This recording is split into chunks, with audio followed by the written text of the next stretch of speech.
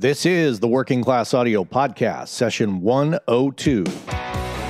Working Class Audio, navigating the world of recording with a working class perspective. Here's your host, Matt Boudreau. Hey everybody, welcome back to the Working Class Audio Podcast. This is session 102 you're listening to. It's brought to you by our friends over at Gearsluts.com, Universal Audio, Focal Monitors, and Audio Technica. Great to be back with you again. We are now in the 100s doing the show, and if you are new to the show and you've never heard the show before, well, I certainly encourage you to go back all the way back to number one and take a listen and see what the story is. You know, there's 100 shows that you can go through there, of course. I'm stepping out of the studio and sitting in my living room once again with Moto the Bulldog here snoring in the background, coffee at my side, and laptop on my lap, because it's a laptop, right? So anyways, I got a great show for you today. I've got Frank McDonough from McDonough Management on. This is the first guest I've had who is a manager of producers and engineers. And managers for producers and engineers are always an interesting conversation. It's the one kind of mysterious thing for a lot of people. They always, you always hear people say, well, if I had a manager to, run my career as a producer and engineer, then, everything would be fantastic. Well, not always the case, but Frank is here to dispel a lot of those myths. And somebody heard me mention him on my show. He's come up quite a bit, actually, in the past, but somebody heard me mention him, and he actually reached out to me, which was really great. So I jumped at the chance to have him on the show.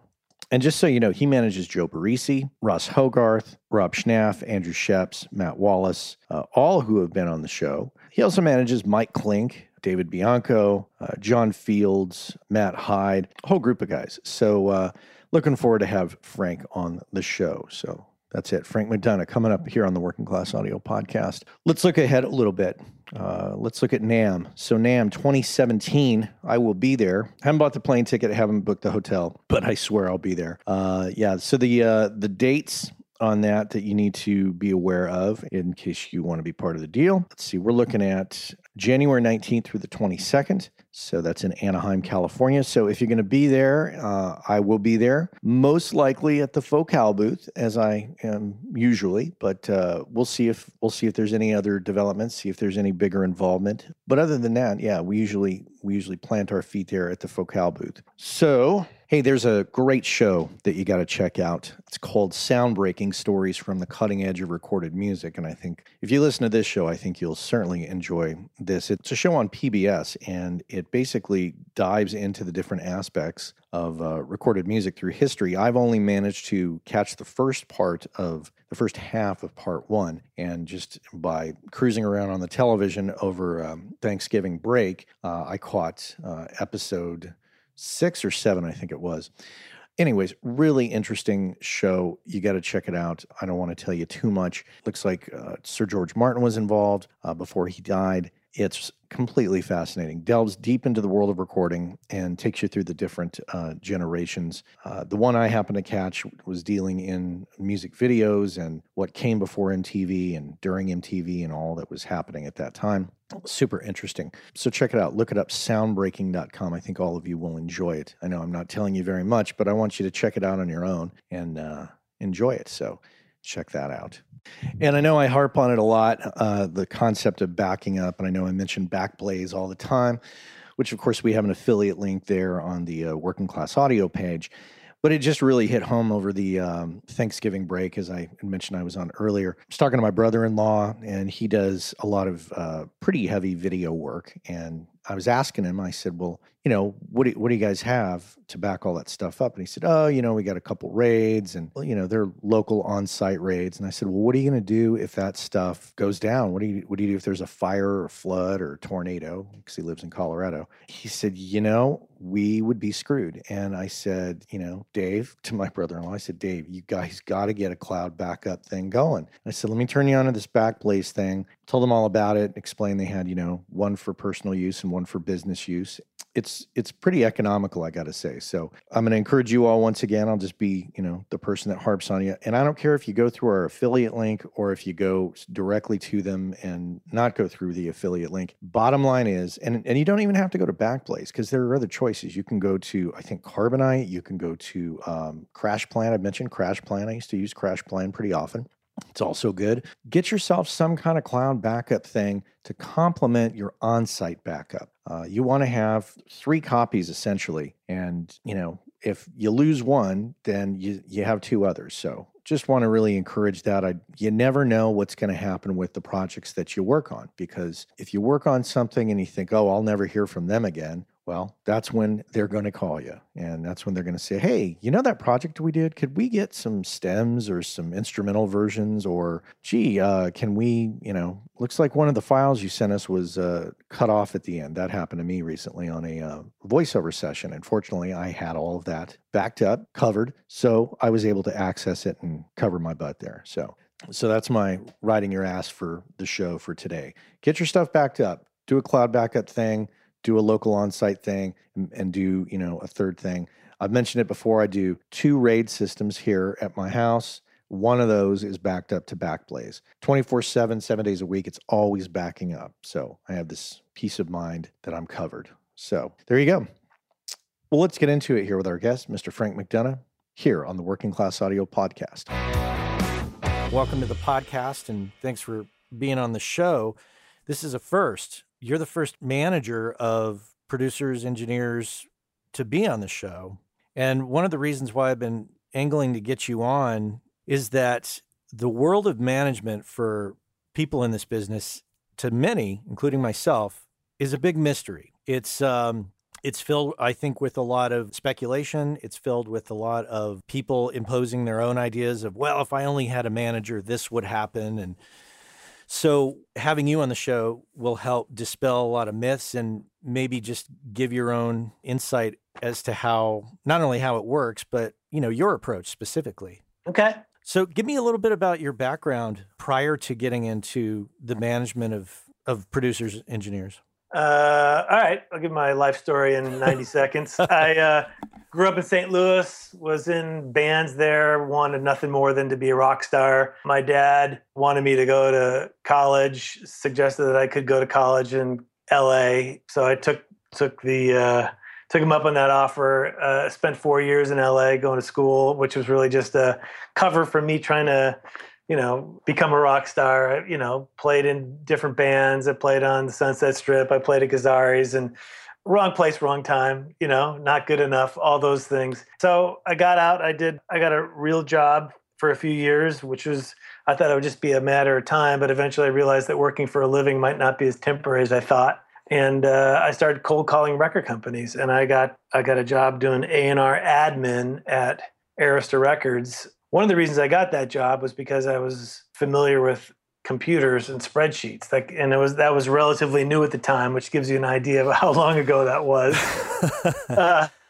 And so I did that for 4 years and was not enthralled with working at a record company. And I got a call from a guy named Jim Phelan, was managing record producers. And I thought, well, maybe this is the ticket. I worked for him for a couple of years, at which point he decided he wanted to be an A&R guy. And he went to become head of A&R on the East Coast for A&M Records. So me and a lot of those clients went over to work with Steve Moyer. That was a deal that Jim Phelan set up.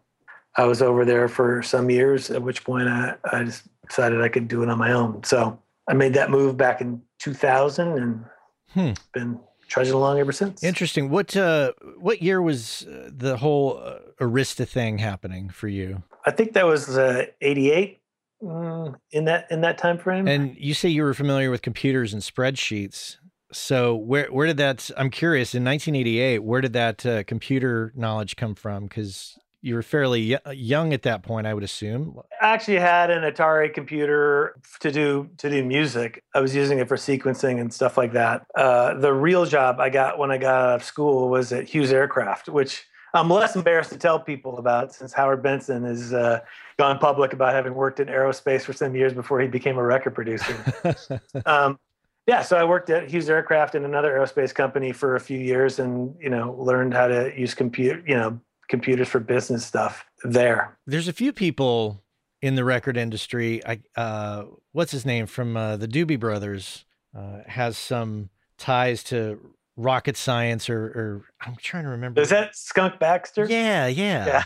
I think I've read that. That's always an interesting thing. I have a friend who he's a producer, engineer, drummer out here in the Bay Area. His first job out of college, I think, was building bombs at Lawrence Livermore Labs, and he just became disillusioned with that and bailed and started getting into drumming and music making and eventually recording. So interesting path. Yeah.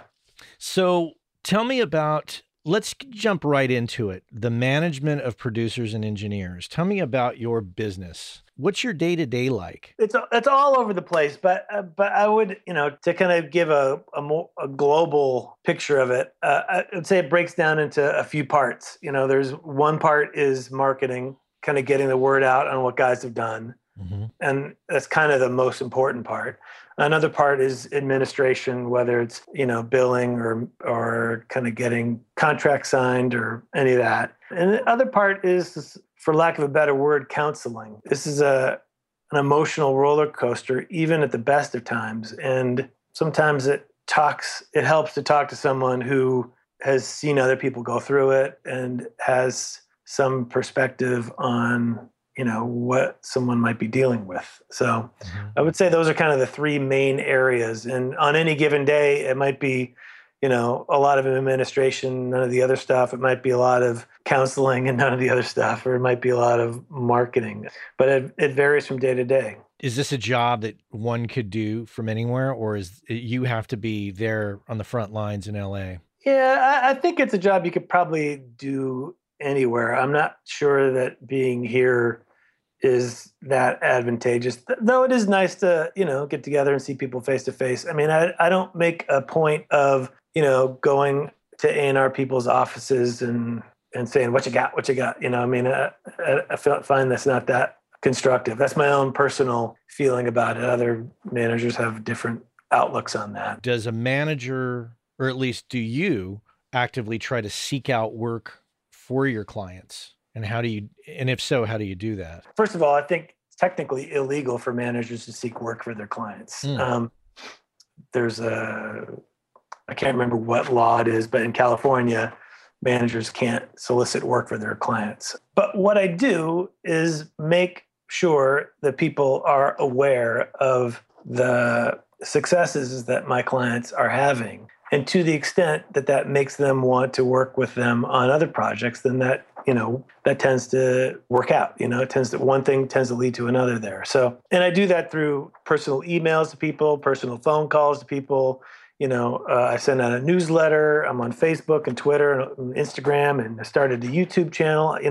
I try to make sure it's as easy to find out about, I've got web pages, and try to make sure it's as easy to find if you want to find out about Rob Schneff or Andrew Sheps or Joe Barresi, that the information's there, and that I'm very accessible if you have a question. Or if one of my clients says, hey, I'd really like to work with this band, I'll find out who the manager is and say, hey, my guy, loves your band, would love to be involved, or would love to work with them if there's some opportunity in the future. I mean, I don't think that's finding work. It's working with the clients to kind of find opportunities. You're what I think Malcolm Gladwell calls a connector. Yeah, maybe that's a good way of looking at it. Yeah. Basically taking, your circles, and trying to connect other circles to that. Let me kind of expand upon it a little bit, because there's, I think, a common misconception that once you have a hit record that, all the doors will open and shit will just start happening for you. Mm-hmm. And I've had a couple experiences that really underscore just how much people kind of need to be reminded at the right time of what you've done. So a good example is years ago, I represented Mike Shipley, who mixed the Shania Twain record, which couldn't have been bigger. I mean, it was all over the radio. It was all over, the trades. there were trade ads saying mixed by Mike Shipley. I was sending out newsletters, emails to all the A&R people I know saying, hey, Mike Shipley just mixed this song. It's number one. It's CHR pop, whatever. And I got a call one day from an A&R person who she was looking for a mixer. She was asking about somebody else. That other person was on a long-term project, not available. But I said, who'd be perfect for this is Shipley. I said, I'm having lunch next to your office tomorrow. I'll swing by afterwards. I'll drop off a reel. We can chat. So I got to her office and I handed her, back then I was burning CDs of the stuff that people had done. And she turned it over. She goes, oh, I didn't know Mike Shipley mixed Shania Twain. What was ironic about it is that she worked at Mercury Records, which is the home of Shania Twain. So it kind of doesn't matter how big, a record is. It doesn't necessarily mean that people are going to remember at an opportune time. And I had another very similar experience as having dinner with a manager.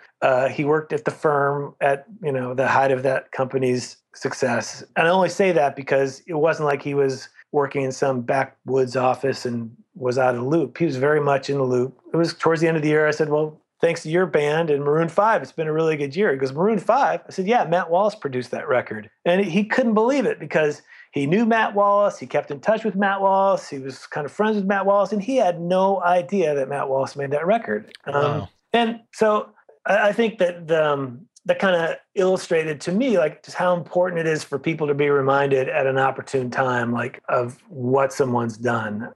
Because we can't keep that stuff in our heads. And I'm as guilty of that as anyone else. I mean, like I saw the interview Gil Norton, and I often use Gil Norton as an example because I'm a fan of the Foo Fighters records he made. I know some of the other records he made, but I can't keep it in my head. I can't remember what he's done. I mean, like, so I say to people who are in this business, maybe who are producers, like, have you heard of Gil Norton? They go, yeah.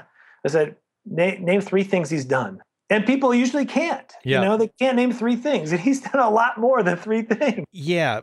And people who do know of Gil generally associate him with the Pixies and Echo and the Bunnymen. But it's hard for any of us to keep that, much of it in our heads, It's like sports. It's like, I'm not a sports fan. Sports is not my thing. I know producers, music, probably more producers than I do music, but yeah, I'm with you. I can't keep any of that sports stuff in my head. I know who the major teams are, and that's about it. And then, if somebody says, well, who produced, such and such record, I can probably have higher probability of naming that. Let me just kind of expand on this thing just a little bit more. Please do. Insofar as like how this, I just kind of want to emphasize that my main, I don't want to say technique, but the thing that I do mostly is remind people of shit they kind of already know. So, I'll let someone know at an opportune time, that this guy produced this record, which is similar to this band that they're working with. But it tends not to be, probably go so far as to say it's never, my conversations never go like this. Like, okay, I got this guy. He's really good. You don't know any of the bands he's worked with, but trust me, he's really good. That's never worked for me. I mean, I don't know if other guys are successful with that technique, but for me, it's a matter of kind of reminding people of things that they already know. Like, oh yeah, like Maroon 5, he'd be perfect for this. It's not like, what band? Who? What's his name? That's kind of the gist of the gig. I think, which also explains why I don't think it's particularly advantageous for people who don't have anything noteworthy on their discography to hook up with a manager. Mm-hmm. I mean, so if you come to me and you've done a lot of bands that no one has heard of, what can I say to an A&R person, or a manager to persuade them? Because to be honest with you, my gig, it's not about my salesmanship. It's about what these guys have done. And to the extent that these guys have done work that people love, all I have to do is facilitate it, and not screw it up. And it's interesting though. It's a chicken or the egg kind of deal, because you can't really expect a manager to take what you have and run with it unless you have something. But to get something of a certain level or caliber, yes, takes a special set of circumstances and happenstance really to make that all those pieces of the puzzle connect. Right. And look, I'm completely aware of the catch-22 nature of that. I'm very sympathetic to it, but I'm also very aware of my own limitations. And I can't suggest to someone, look, I've been doing this a long time, and I was certainly a lot more idealistic, 15 years ago. And there was times when I'd be like, oh my God, this guy's amazing. If I just get this music that this guy's produced in front of enough people, someone's going to hire him. And what I learned a long time ago is that a lot of those decision makers, make their decisions with their eyes, not with their ears. And so if they see a list of bands they've never heard of, they're not interested. And I'm not saying it's right. I'm just saying it's the way it is, Yeah. So if what I am is a salesman, it's futile for me to try to sell things that people don't want. So my job is to sell stuff that people want, and to try to make that as attractive as possible to them. When you're making your decision about who to reach out to, like, what's the criteria? Do you to say, like, reach out to Andrew or Joe or anybody for that matter? Like, what's that process to bring somebody into your roster? I think mostly that people have reached out to me.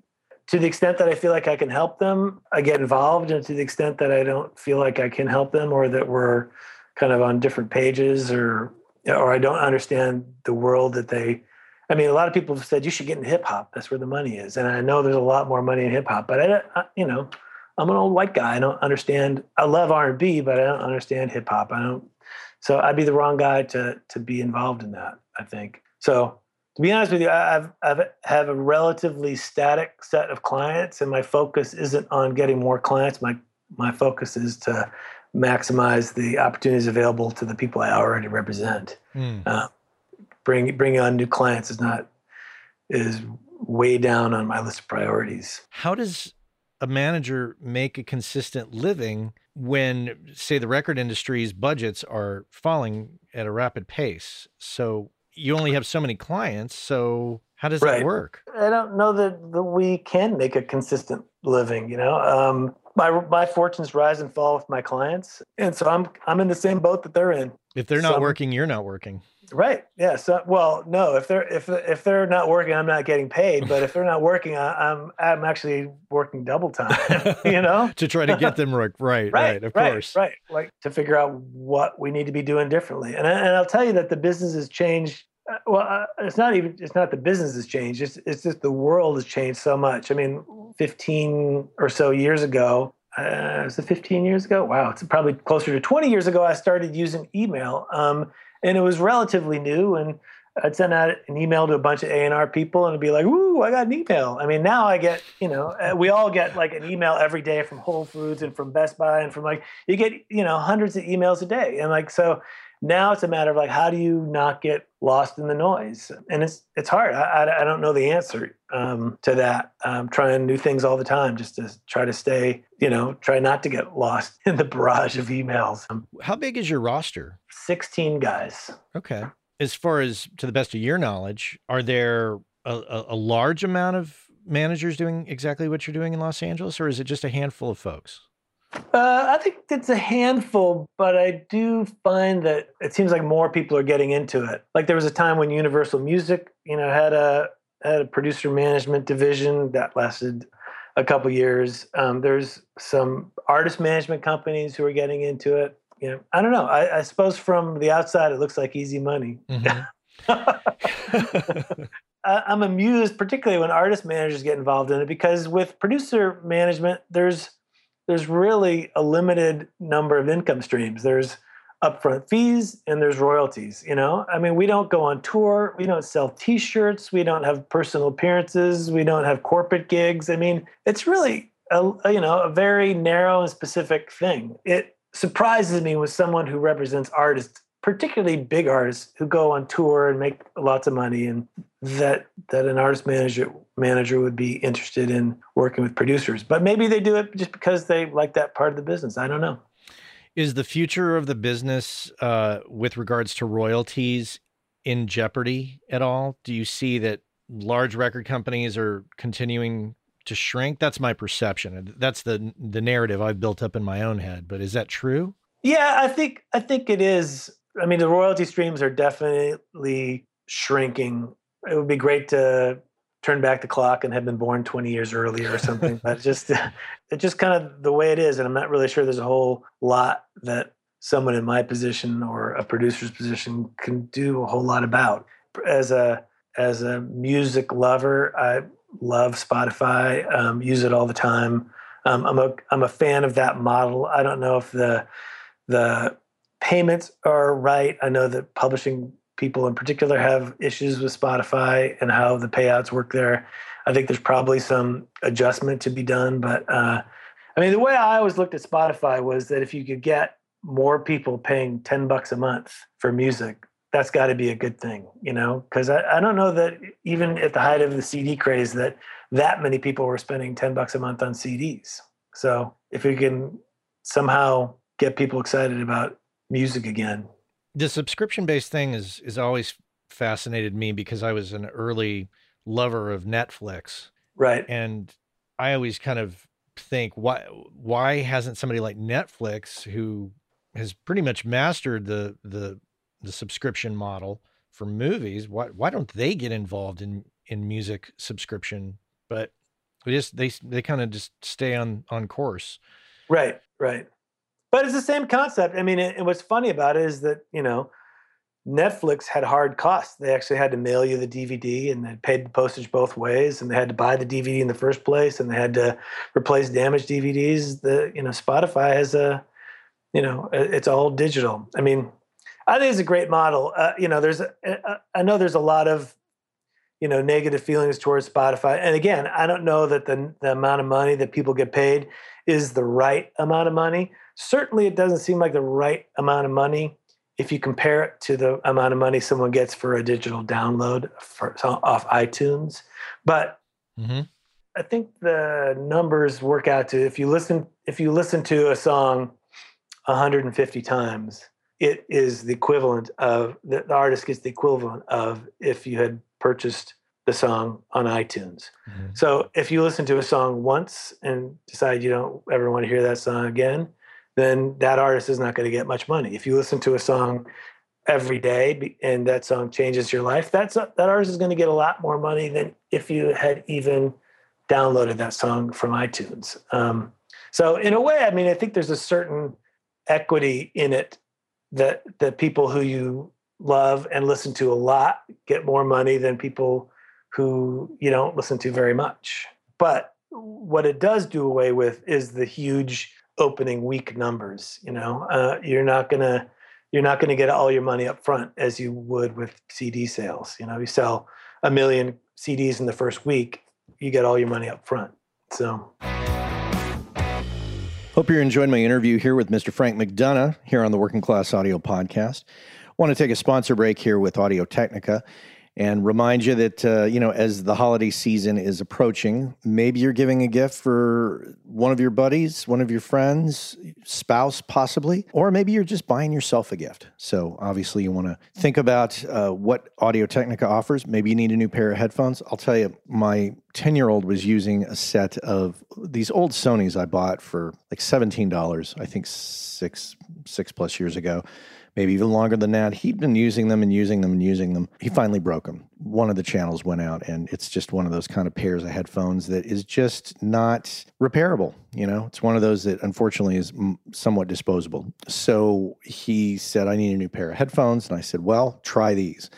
Mistakenly giving him my ATH M40Xs to try, immediately he held on to them and said, oh, I love these headphones, and didn't want to give them back. So now I have to buy a present for him in the form of the M40Xs. And the good thing is, of course, you have the connector that disconnects, so you can switch between the long straight cord or the short coily cord. And, the headphones are built tough, so they're going to last a lot longer than his last headphones. That's going to be on his list for Christmas is the ATH M40Xs. But they got a bunch of other stuff, as you know, turntables, microphones. So make sure if you're looking for something new for yourself, for someone else, maybe you're getting into vinyl and you want to check out some of their turntables, they certainly have all of that. So head on over to audio-technica.com and check it out. Give somebody something audio related for the holidays. That's always fun. including giving yourself something. Let's get back into it with Frank McDonough here on the Working Class Audio Podcast. Back to producers and engineers, it seems that the models for making money for producers and engineers is being complemented by the education of how to make records. We are, of course, inundated with, YouTube videos. And of course, we have things like Mix with the Masters, which many of your clients participate in. It seems that monetizing the education aspect and teaching others seems to be one way that many are trying to capitalize on their skills that they've developed that don't get fully utilized throughout the year because there's just not as many records available for them to work on. Would you think that's accurate? I know a lot of people do that. I'm not personally a fan of that, partly because that if there's not enough work out there for you, why encourage a whole crop of other people to get into business? And I should qualify that by saying, look, some of my guys, are involved in Mix with the Masters. They have their own programs. Garth Richardson has a school in Vancouver. To the extent that it serves their passion and their interests, some guys are actually really interested in teaching. And, there's people are coming up as producers anyway. People want to learn the stuff. So to the extent that you can provide that service, then great. It just hasn't been a particularly big interest of mine, partly because that's not why I got in the music business. I got in the music business because I love records. Maybe I'm being short-sighted by not, opening up, my own version of Full Sail with all these amazing guys I work with. But it's not my passion. Well, and I know that Joe does a workshop Yep. every once in a while, which I've had friends go to that rave about how much they learn. And then Mix with the Masters, I think, seems to be the predominant thing. And of course, there's, the video subscription things. There's like, Pure Mix, of course, right, which Andrew has done.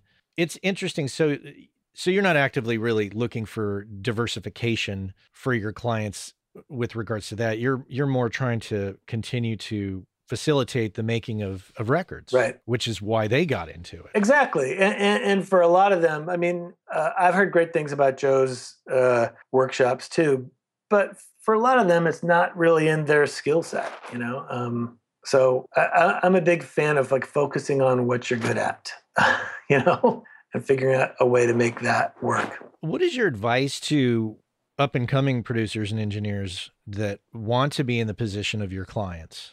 What would you tell them? I would tell them there's 4 ways to become a successful producer. One is the Nigel Godrich way, which is to work at a studio. He started, and this is an article in Rolling Stone. It basically was like 9 easy steps to becoming Nigel Godrich. Started off as a T-boy, became like an assistant engineer, assisted on a Radiohead record, engineered a Radiohead record, and then the Radiohead producer quit, and he's producer Radiohead. So that's one way. Easy, right? Right. Oh, sure. Another way is to become a rock star, like Rick Ocasek. Start your band, become fabulously successful there, and then people will let you make records. So there's Rick Ocasek, there's Todd Rundgren, the guys from Stone Temple Pilots were producing records for a while. So that's one easy way: become a rock star first. Oh, also very easy, yes. Yeah. Another easy way is become incredibly in-demand songwriter, and then you can insist that you get to produce the record. So that's the Dr. Luke way. I think his entree, I know he's a musician and was associated with Max Martin, but I think his main forte was as a songwriter. And I'm sure someone will correct me on that. And then the last way is to develop artists. And that's the Eric Valentine model. He worked with an unsigned band called Third Eye Blind. They got a deal and kept him on as producer for the record. And then he went back to his studio and started working with another unsigned band called Smash Mouth, and that blew up, So that's how you become Eric Valentine. But those are the 4 ways that I know of, Most of my guys have come up through the ranks of, of working in a studio, and one thing leads to another, and, you get a break. And unfortunately, that studio path is less viable than it used to be, just because studios are fewer than there used to be, and therefore it's more competitive to get a job assisting in a studio these days. But those are the only 4 ways I know. I don't know of any big producer who, got out of, Full Sail, signed on with a manager, and the manager made shit happen for him.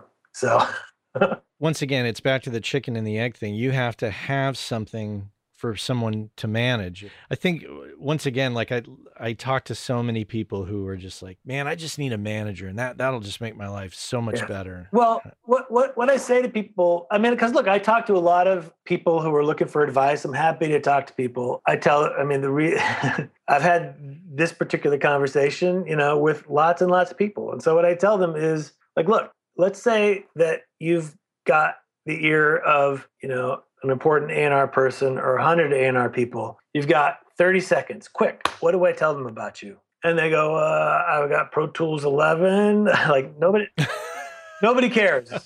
I'm really good with artists. Like, that's your opinion. Nobody cares. What do you got? Like, and look, I mean, it's hard. I mean, I'm sympathetic to the fact that it is hard to kind of get the ball rolling. But I think that in the early stages of someone's career, most of the good shit comes from word of mouth, and it's not coming through the kind of other channels. But eventually you kind of get something connects with people, and maybe you would benefit from having someone kind of spreading the word about what you do.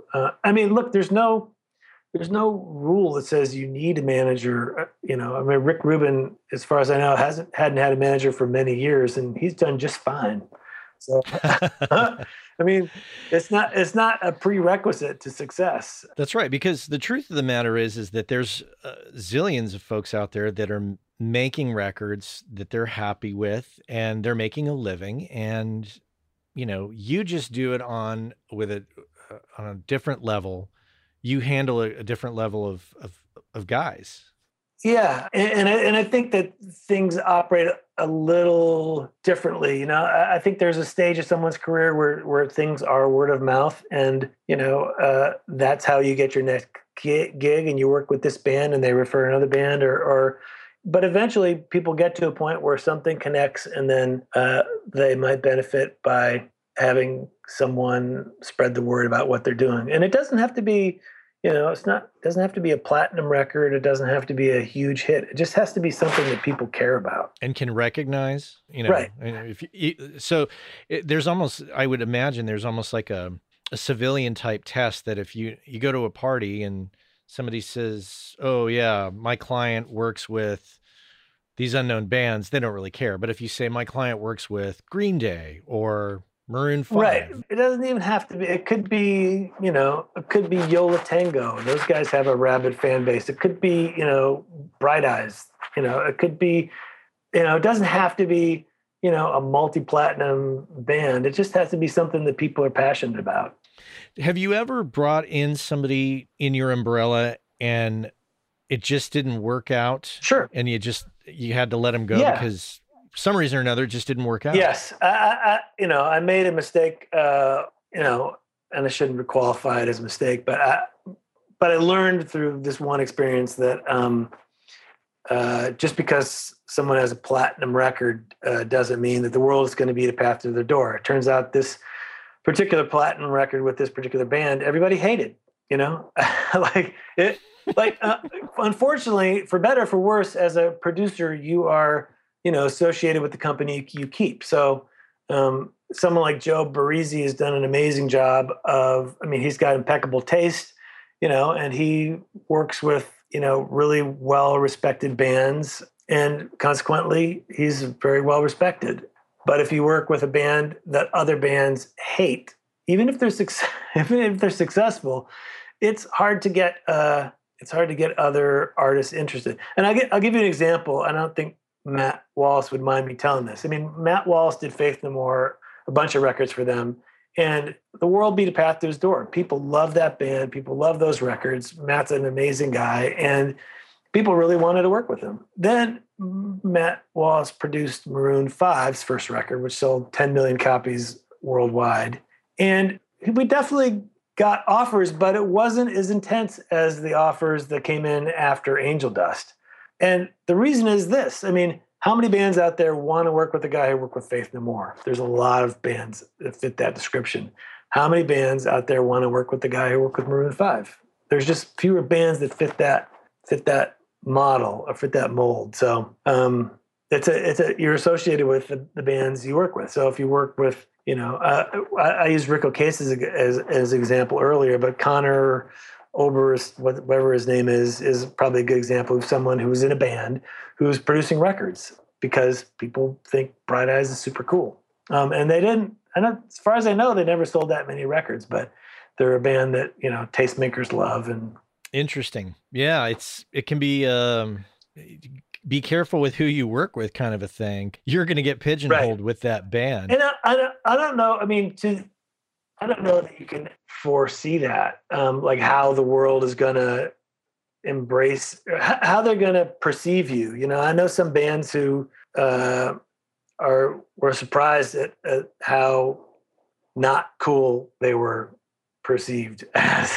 Like it's hard to, I'm sure that the guys in Hootie and the Blowfish didn't think, we're going to be a laughing stock, but we're going to sell 12 million records. I mean, I'm sure that they did not want to, or Nickelback. I'm sure those guys didn't want to be but like what? But, like, I don't know that you could have known that when you were making that first record, Yeah, it's kind of unfair because I mean, the bands go in and do what they do, and yeah, it is unfair. Who knows? Yeah, it is unfair. I've always hated that about the music business. I mean, that people judge you on what kind of music you listen to. I have a really broad taste in music, and it goes all over the place. And a lot of the stuff that I listen to would be considered super uncool. But like, I don't listen to music to be cool. I don't listen to music to create an identity. I listen to music because I like it.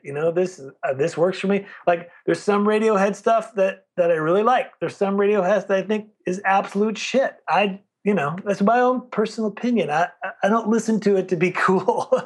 And there's an audience for every kind of music. Yes. It really, yes. You or I may not like it or find it cool, but somebody out there is buying, those Nickelback records. Right. If you weren't doing this, what would you be doing? I have no idea. I really don't. There's some days I wonder, like, wow, what would I do if I wasn't doing this? And I don't know. I mean, I've got no plan B. So this is what I'm doing for a while. And because look, I still love music. I like helping facilitate this work, and it's what I'm interested in. I mean, I know other people have expanded into sports. Other people have expanded into other fields. I mean, for better, for worse, I'm kind of a one-trick pony. So this is where I'm at. It's good, though. I mean, you know what you like to do, and you're doing it. And obviously you're doing it well because your clients just keep coming up and everywhere, or at least they're on my radar. Yeah, good. The future, as far as where you see things going, what are your thoughts? Do you have any musings on this? I don't think that the role of the record producer is ever going to go away. Basically, the business started going downhill in terms of overall money in early 2000s. And I'm not sure if we're at the bottom yet or whether there's a long way to go down. I don't know. I mean, and I'll reference something on your website. I looked at your website before we got on the call here, and you said, everyone has access to the tools used to create amazing music from their bedroom. And that's true. And you looked at my production website. Yeah. Okay. So, and this reminds me, Joe Barresi one year gave me Pro Tools. So, and that was amazing. And I fired that up. And the main thing I used it for was to listen to the kind of bootleg multi-tracks that are out there. You can listen to Marvin Gaye or whatever. It's amazing to hear how those records are put together.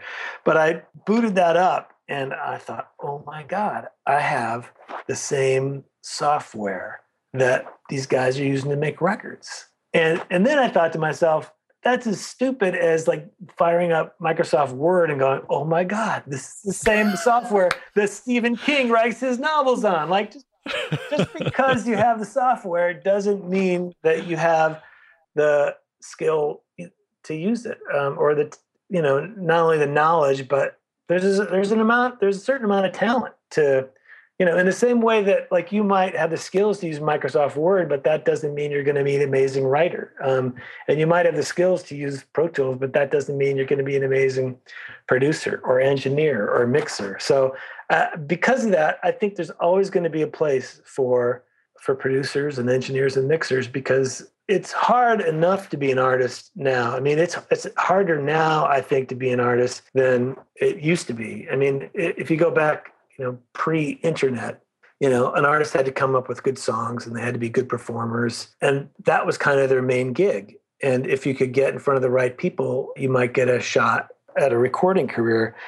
But now, in order to get a shot at a recording career, you have to do those things. Plus, you have to, be pretty good at marketing yourself, and you have to build an audience before anyone will really look at you, for the most part. I mean, there are exceptions to that, but the first thing, if you tell an A&R guy about a band he's got to check out, the first thing he's going to do is Google it to see what's going on with them. And they could have Dark Side of the Moon. they could have music on that level. But if they don't have an audience, it's easy to go, well, I wonder why no one's into these guys. Must not be an audience for this now, So it's harder than ever, I think, for artists. I mean, kind of what's expected of them, and for them to be expected to be kick-ass recording engineers on top of that is too much for some people. Which is not to say that there aren't some artists out there who, are amazing at the recording part of it. But I think there'll always be a place for producers. Do you try to prioritize as far as like, if you hear about a record that, say one of the guys in your roster is going to be good for, but let's say that it's not going to be well promoted. Do you favor things that are going to be promoted over things that are not? Yeah, and the well promoted thing generally falls into the category of independent records, and I get approached by a lot of independent bands, and I'm willing to talk to almost anyone about their project, but it's a little overwhelming to talk to an artist who is where it's all potential. They don't have a website yet. Sometimes they contact me before they've got a name for the band, before they've got everyone in the band, but they start looking for a producer, and they want me to take on faith that once, they get a record done with one of my guys, that all the other shit's going to fall into place. And usually if there's no evidence that they are putting those things in place, then I won't get involved. So that's the only kind of not promoted kind of thing that we steer clear of, but if there's an independent band that, is clearly doing their work in terms of website and social media and all that jazz, and they've got, honestly, I'd rather a band call me and say, because usually I say, why do you want to make a record? And if a band says, we're playing 200 dates next year, we need something to sell at shows, I'm in. That's great. I love that. That's super clear. That's a really clear, realistic plan. But if someone says, yeah, we're going to make this record and then we're going to shop it, like that's a much more abstract plan. A lot of bands don't realize kind of what they're up against in terms of how hard it is to get the attention of record companies these days. And look, I was certainly guilty of believing in, not understanding how the system worked when I was trying to be a rock star. So I can't really fault anyone else for that. And I look and people who seem like they have their shit together at least a little bit, I'm happy to talk to them and kind of explain to them why I don't want to take their money, why I think this is a bad idea, why I don't want one of my guys to invest time into a project that might turn out to be nothing other than Christmas gifts for his family. I mean, all of us want to invest time and effort into projects that have a hope of reaching a wider audience. I mean, even for a band signed to a record company, the odds of it reaching a wider audience are long at best. But if someone doesn't even have that going on, it's even longer. And if someone hasn't shown any kind of understanding of what they need to do to kind of make things happen on their own, if they're just relying on the idea that if I make great music, I'm going to get signed, then I'm happy to have a conversation with them and explain why I don't think that's practical. I mean, but look, all this is just my opinion. I mean, I could be wrong, and maybe someone will write a song and totally change, an A&R person's mind, but that's not been my experience on the whole. Does your interaction with your clients extend beyond facilitating paperwork for contracts and advising on, well, yeah, maybe you should work with these guys, they're going to get promoted and this record could be really big? Do you ever get into financial and long-term advice with them? Not so much. I mean, I'm not a business manager, and I'm not that involved in their financial lives. A lot of my guys do have business managers. I think the only thing I do along those lines is I try to help people have realistic expectations about what to expect. I mean, I frequently get calls like saying, "Oh, that record went, did really well. How much do you think we're going to get?" And I'm really reluctant to suggest that someone's going to get a big royalty check. It's, just let's wait and see. There's a lot of factors. I don't like anyone to count any chickens before they're hatched. But aside from that, I tend I'm not involved in their lives in that way. So just for the audience to differentiate, a business manager essentially handles the financial elements then. Right. I mean, different business managers get into different levels of this. It could be as basic as doing taxes, but it could, but a lot of business managers, pay bills for clients and, look into insurance and anything, financial. We'll set up corporations or trusts or any of that stuff, kind of set up 401ks or, all that stuff. When you call yourself a manager, would you say you're a career manager or? Yeah, I don't know the answer to that. I just manager. I know. Sorry, I'm just trying to compartmentalize everything here. Yeah, fair enough. Yeah. So, you in your interview with Rob, you asked whether he thought that people would be like independent artists would be turned away by him having a manager, whether they thought he was too expensive. And I laughed when I heard that, because the number of emails I get from independent artists who, want guys with, 20, 25 years experience to make a record for them for $100. You'd be surprised. You'd be surprised. So most people are not shy about asking, which is great. Again, I'm happy to talk to, baby bands to try to bring them up to speed. But that tends not to turn people away. Yeah. Well, this is really super fascinating. I'm glad you reached out. Like I said in my email to you, I've been plotting to try to get you on the show, and then you came to my inbox, which was fantastic. So I appreciate it. I felt sorry for Rob having to field questions about me.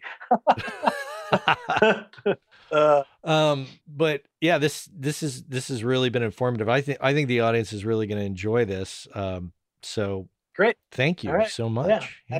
Happy to, and again, all this is just my perspective on it. I'm sure other people have other views about how it works, but in my experience, this is the way it rolls. Well, thank you so much, Frank. Appreciate it. Yeah, thank you. Be in touch. All right, man. You too. See ya. Take care. Well, there you have it, Mr. Frank McDonough here on the Working Class Audio Podcast. Fascinating to me because, I've never had a conversation with someone who manages producers and engineers, and that certainly helped clear up some myths and bring some clarity to the topic. So I hope that worked out for you. We are out of time. I want to thank Cliff Truesdell, Chuck Smith, and Cole Williams. Of course, I want to thank our guest, Frank McDonough. I want to thank our sponsors, Gearslutz.com, Universal Audio, Focal Monitors, and Audio Technica. And I want to finally, of course, thank you. I appreciate the time you take to listen. As usual, take care. Hey, I know many of you are aware of this, but for those of you that aren't aware, Working Class Audio sponsors the forum over at gearspace.com called Audio Life. And quite simply put, it's a place where audio professionals can go to talk with other audio professionals about things other than audio gear, including life hacks, work-life balance, health and hearing loss. You know, if you want to talk with other audio professionals who can identify with what your lifestyle is like and how it relates to things going on in the world outside of audio, this is a great place to go and check out. So head on over to gearspace.com, check out Audio Life, many of the same topics that we discuss here on the show on gearspace.com. So check that out.